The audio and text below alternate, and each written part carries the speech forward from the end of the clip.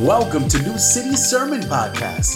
Join us as we open God's Word to be empowered and challenged today. I'm glad to see you all this morning as we continue our series on Advent, Jesus, Why He Came. As we said last week, Advent means an arrival. Christmas, we celebrate Jesus' first coming, his first arrival, as we look forward to him coming again, his second Advent, his second arrival. And today we're going to be looking at Hebrews chapter 10, which talks about one of the reasons why Jesus came, that Jesus came as an offering. If you're keeping up with our yearly Bible reading plan, you'll read through Hebrews 10 this week. And so now you'll have some extra meaning as you read through Hebrews chapter 10. Really, to understand where we're going to go in our text today, you need to understand a little bit about the Old Testament. God wanted to dwell among his people. If you remember the biblical story, God rescued Israel out of slavery in Egypt. And then he brought them into a desert and he wanted to bring them into a promised land. But part of that was he always wanted to dwell among them. He wanted his presence to be in the middle of them. And so at various times in Israel's history, he would ask that they create a tabernacle or a temple that he could live in. But one of the challenges was that Israel always fell short of God's commands for them.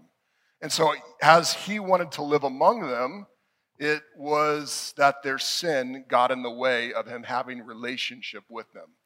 Now, I know that might sound strange from our perspective. It's maybe hard to see that from God's perspective, but you can imagine for a moment in my own house, this house that I own, if I go throughout the house and there's Legos on the ground and I don't see them and I step on them, it bothers me. I might get a little angry at that. And while God is so much different than that, it might help you to understand when God lives among his people and he meets with them and they're sinful and they're rebellious, it bothers him, it frustrates him, it offends him. Our rebellion, our sin offends God. But he wanted to live among them. And so he created a way for their sin to be made right, and that was called the sacrificial system. That was where their sin could be atoned for by offering animals as sacrifices. Romans says the wages of sin is death. In other words, it's not just stepping on Legos. The way humans live their lives deeply offends God. It's our normal, but it is not God's normal. And so something must be done to atone for our sin. And God created this sacrificial system where instead of humans paying for their sin, an animal was sacrificed to pay for their sin. Now, when you understand that, it helps us understand what we're going to read today in Hebrews chapter 10, that Jesus came as an offering. Now, we're going to look at the whole chapter, or much of the chapter, but we're really going to just start with some key verses in verses 5 through 10, and then we're going to expand out to understand that better. So let me read Hebrews 10, 5 through 10. Therefore, as he was coming into the world, that's Jesus, he said, "You did not desire sacrifice and offering, but you prepared a body for me. You did not delight in whole burnt offerings and sin offerings. Then I said, see, it is written about me in the scroll, I have come to do your will, God." After he says the above, after Jesus said that, you did not desire or delight in sacrifices and offerings, whole burnt offerings and sin offerings, which are offered according to the law. He then says, see, I have come to do your will. He takes away the first to establish the second. By this will, we have been sanctified through the offering of the body of Jesus Christ once for all time. Pray with me quickly. Lord Jesus, we just pray that you would open up our eyes to see what you've done in offering your body as a sacrifice for us. And all God's people said, amen. When something bad happens in your life, what do you think? I was talking to someone the other day, and they said that all his family members, whenever something bad happens, they immediately start to think that God is punishing them for something. If something bad happens, they start to go, God, what did we do? What did I do to deserve this bad thing that happened in my life? Now, I don't know if that sounds familiar to you. Kind of think that way. We think that there's sort of this bartering system with God. When something bad happens, it's very easy to go, God, what did I do to deserve this? Why are you punishing me? And then what follows usually after that is, what can I do? If I did something and you're trying to get my attention or discipline me or punish me, you're trying to show me something, what can I do to earn my way out of this? What can I do? What sort of behavior should I put in place in order to get you off my back so I could get back in your good graces? God, if this bad thing is something you're bringing in my life because of something wrong I did, then what can I offer you? What can I do to get out of it? I know I will try harder, God. I promise I will try harder. Do you ever have that conversation in your mind when you sin or you mess up and then something bad happens and you're like, oh, this must be God's way of punishing me. I'll try harder. I haven't been praying enough, and I know that God's trying to get my attention, and so God, I'll do it. I will pray more. I promise I'll pray more. I know every Sunday Pastor John mentions the F-260, and I haven't read it like a month and a half, so God, I promise I will get it this week. This week is my week with the F-260. God, I know that my church attendance has been so spotty, but I'm really going to do it. From now on, I'm not going to miss church. God, please just relieve this situation in my life. I can do this, God. I can earn your favor. I can show you that I'm serious. I can offer myself to you. But here's the thing. When we live our life that way, if I do these things, then God will. If I do these things, then God will. When we live our life, if I do these things, then God will do this, that doesn't work. Because we live our lives then guilt-ridden and timid before God. If I do these things, living doesn't work. God, if I offer you these things, then you will do these things. How do we even know that's what God wants? How do we know when we've done enough? If I do these things, living doesn't work. But here's the good news. What Jesus has done for us does work. Because Jesus Christ came as an offering from God. He sacrificed his body for us to God. He died for your guilt, past, present, and future, before God, so that you could live boldly with God. That Jesus Christ came as an offering. He sacrificed his body in order to die for your guilt so that you would not have to live guilt-ridden and timid before God, but rather you could live boldly with God. That's what the author of Hebrews 10 is trying to get across to us. As I said, our sin is always a barrier for relationship with a holy, sinless, righteous God, and that leaves us guilty before him. When I say guilty, I don't mean emotional feelings, I mean a spiritual reality. We have broken his law. Doesn't matter how you feel, it's a reality. If someone gets in trouble with the law and goes to court and they are guilty, they might not feel guilty, but they've actually committed the crime. For you and I, we have fallen short of the glory of God. We have not obeyed God's commands. We have not worshiped him as he deserves. And that situation has to be made right because God is just. Now, from our perspective, we go, what's the big deal, God? Like, why can't you just overlook this stuff? But you and I don't work that way when people wrong us. When people wrong us, we want them to atone for their sins. We want it made right. We can't just overlook the way that this person has hurt me, or we can't overlook the way that celebrities in our culture do awful things. These things have to be made right. And you and I feel that way about other people because we have a sense of justice just like God has a sense of justice. And so our sin situation with God has to be made right. It has to be atoned for. And this was what the sacrificial system was for, making sinners right with a sinless God. But there were some problems with the sacrificial system.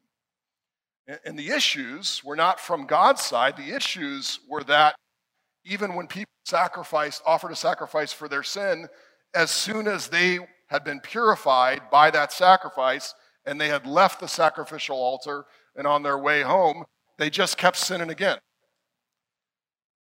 And so they had to go back and they had to offer another sacrifice.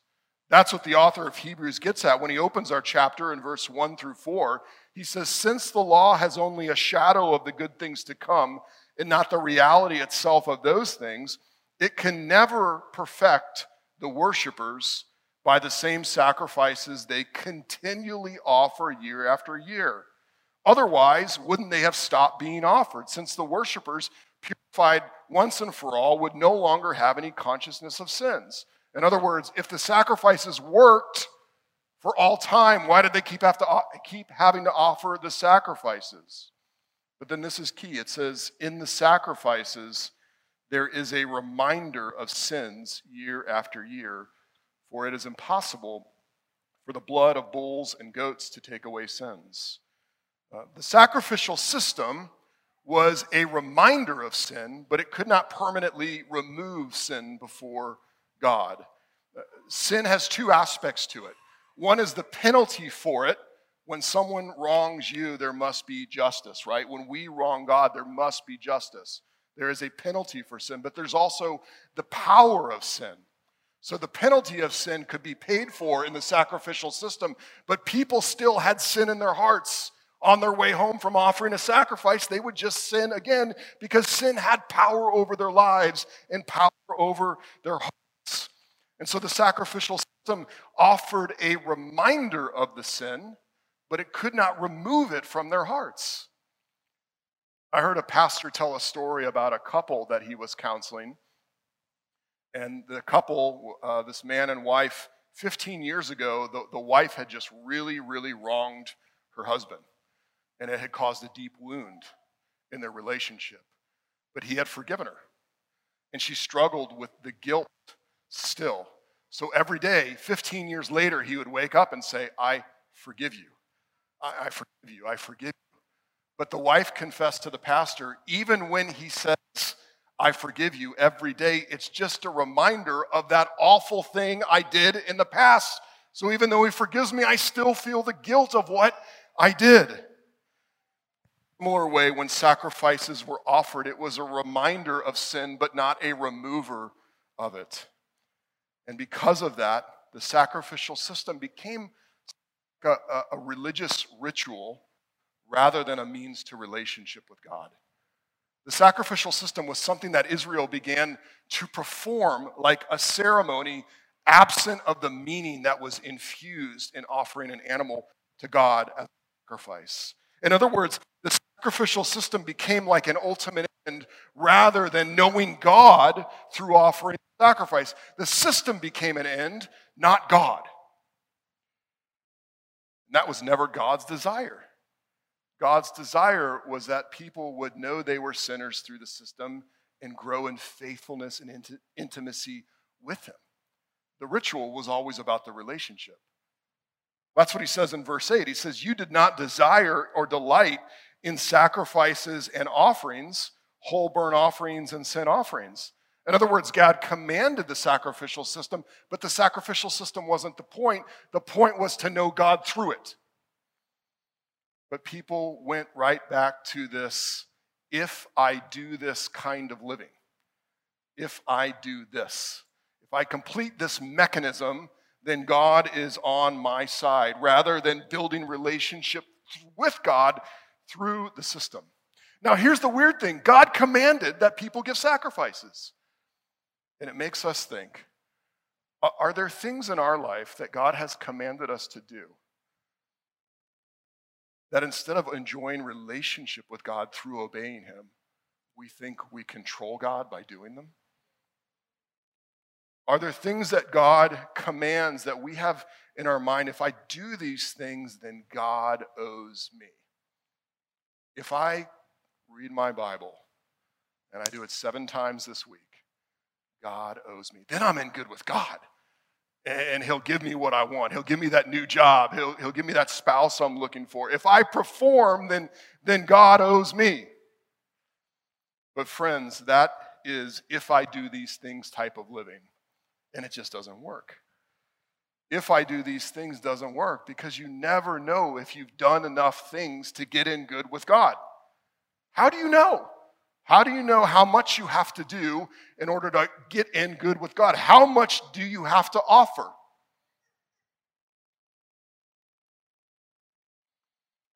If I do these things living doesn't work because it's never done. But here's the good news for us this morning. Jesus' death was the work, and now it's done. Jesus' offering of his body as a sacrifice to God on the cross for you and I was the work. And now the work of getting in good with God is done. It's completed.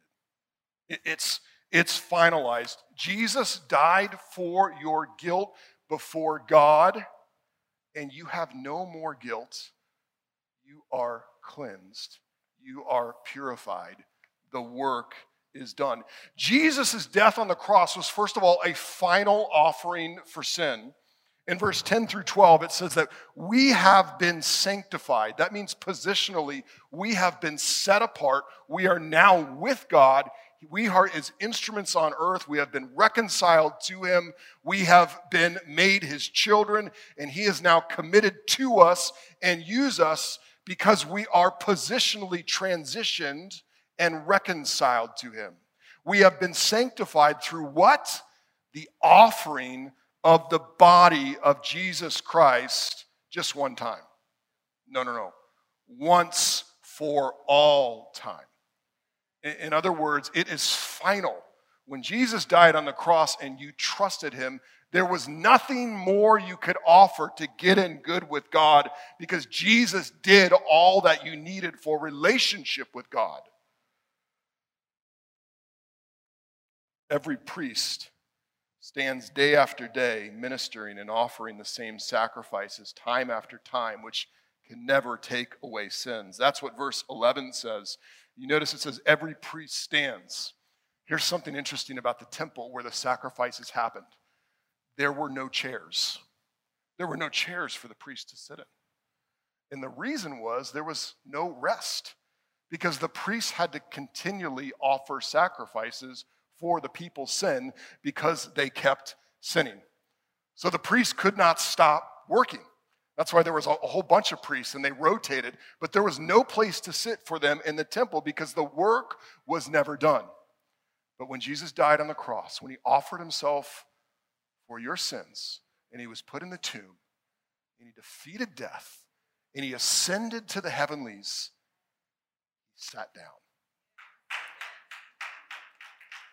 He sat down at the right hand of God. Verse 12 says, but this man, talking about Jesus, after offering one sacrifice for sins forever, sat down at the right hand of God. Because the work of offering payment for our sin was done. And when he sat at the right hand of God, it meant that God the Father accepted his offering for our sin as the final offering. In other words, there is no more payment for sin. If you have repented of your sins and you trust Jesus Christ, all of your sins, past, present, and future, are paid for.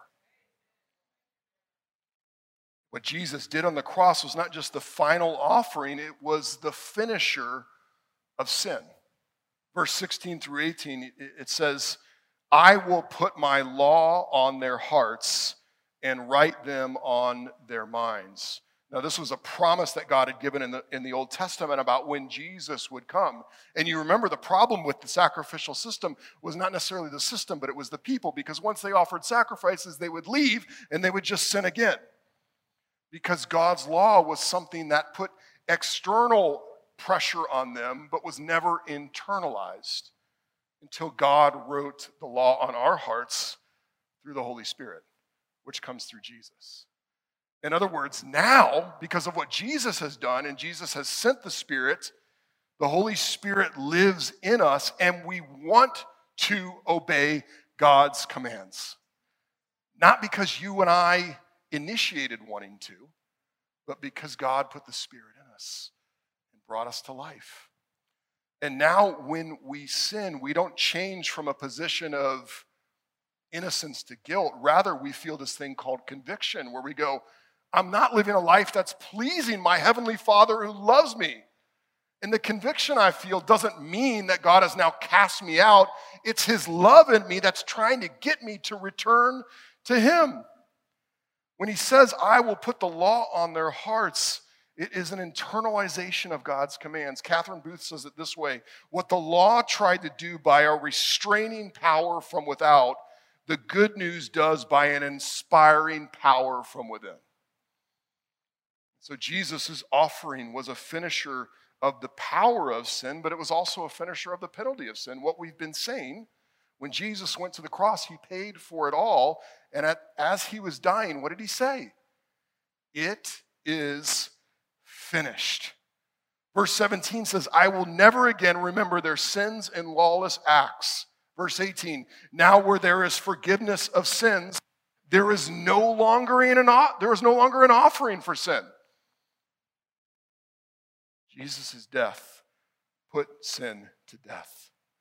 Now that Jesus' death was the work and now it's done, you can live not guilt-ridden, not timidly. You can live before God with boldness, confidence, and power and freedom.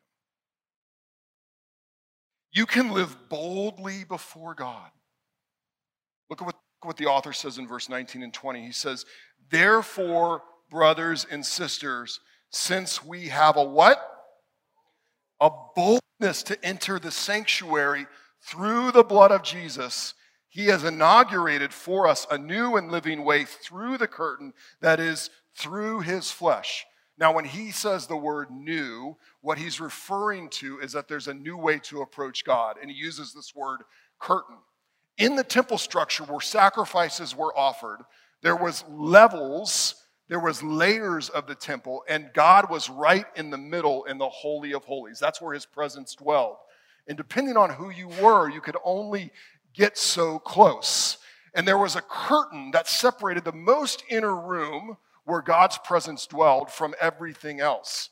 And only the high priest was allowed to enter into that room once a year on Yom Kippur, the Day of Atonement. He would bring the blood of a killed animal and sprinkle it in that room to purify for the people's sins. But he, the high priest, could only go in one time a year through the curtain. But now, that curtain literally was torn from top to bottom when Jesus died on the cross. And now it's not just that you and I can go into God's presence, His holy presence, once a year. We get to live in His presence every day. Do you see how significant this is? That we have been ushered past the curtain into the Holy of Holies, not because of what we have done, but because the blood of Jesus has sprinkled us clean. That's how effective His work is for you and for me. There's a new way through the curtain, but it's also a living way. Because when the animals were sacrificed, they died and they stayed dead.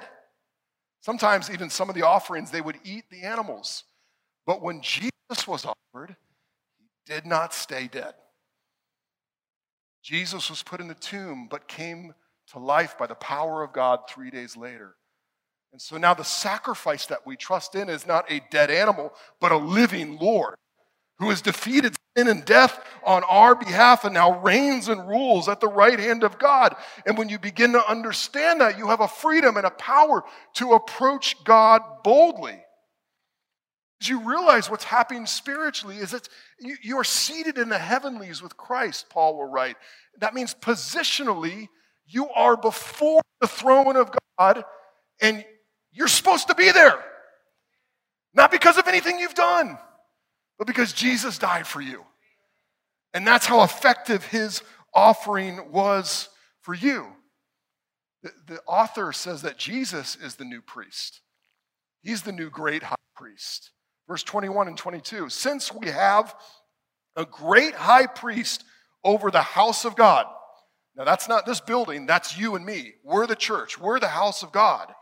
Let us draw near with a true heart in full assurance of faith.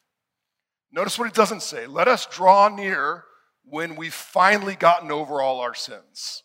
Let us draw near when we've perfectly repented. Let us draw near when we finally got everything together. It does not say that. It says, let us draw near with a true heart in full assurance of faith. Let us draw near knowing that what Jesus has done for us counts and matters and is all we need to approach God. Because our hearts have been sprinkled clean from an evil conscience and our bodies washed with pure water in baptism. We can go to God as sinful, broken people, not because we're sinless, but because Jesus was sinless. He has paid everything that we need. And then he continues writing in verse 23 and 25. He says, if that's true, then let us hold on to this confession of our hope. That hope is Jesus. Let us hold on to Jesus without wavering, since he who promised is faithful. And let us consider one another in order to provoke love and good works, not neglecting to gather together as some are in the habit of doing, but encouraging each other, and all the more as you see the day approaching. I don't know if you realize what the author just did. The author is talking about walking in faith, practicing spiritual disciplines, reading our Bible, praying, going to church, doing good works, but from a totally different motivation. Not from, if I do this, then God will, but rather, because Jesus has done these things for me, I'm going to persevere with God through hard things. I'm going to do good things, not to earn favor from God, but because I'm seated in the heavenlies with Christ. I'm going to go to church, not because I'm trying to get in good with God, but because Jesus has offered himself to God. I can offer myself to others in love. I don't have anything to prove before God. I can be filled up with the love that God has for me that I saw so clearly in the offering of Jesus, and I can give that love to other people in this congregation. I can do good to them. I can persevere with them. I don't have to get God off my back, because going to church isn't just an empty ritual. It's coming together to celebrate what Jesus has done for us and offering ourselves to others. This is our Advent series, and I'll close with this. To get Christmas, to get this Advent season is really to get why Jesus came. Jesus did not come to start religion based on guilt. Rather, Jesus came to offer himself as a sacrifice for guilty people, so that your guilt could be dealt with. So you would not have to live timidly and guilt-ridden before God, but you could live boldly following him as his son and daughter. The next time something bad happens and you hear in your mind, God, what did I do to deserve this? Remind yourself that that type of living does not work. And when you hear those words, God, what did I do to deserve this, in your mind, stop yourself and say, self, instead of saying, God, what did I do to deserve this? Let's say, look what Jesus has done. Thank you for listening to New City Sermon Podcast. For more information, check us out at www.newcityhh.com. We'll see you next week.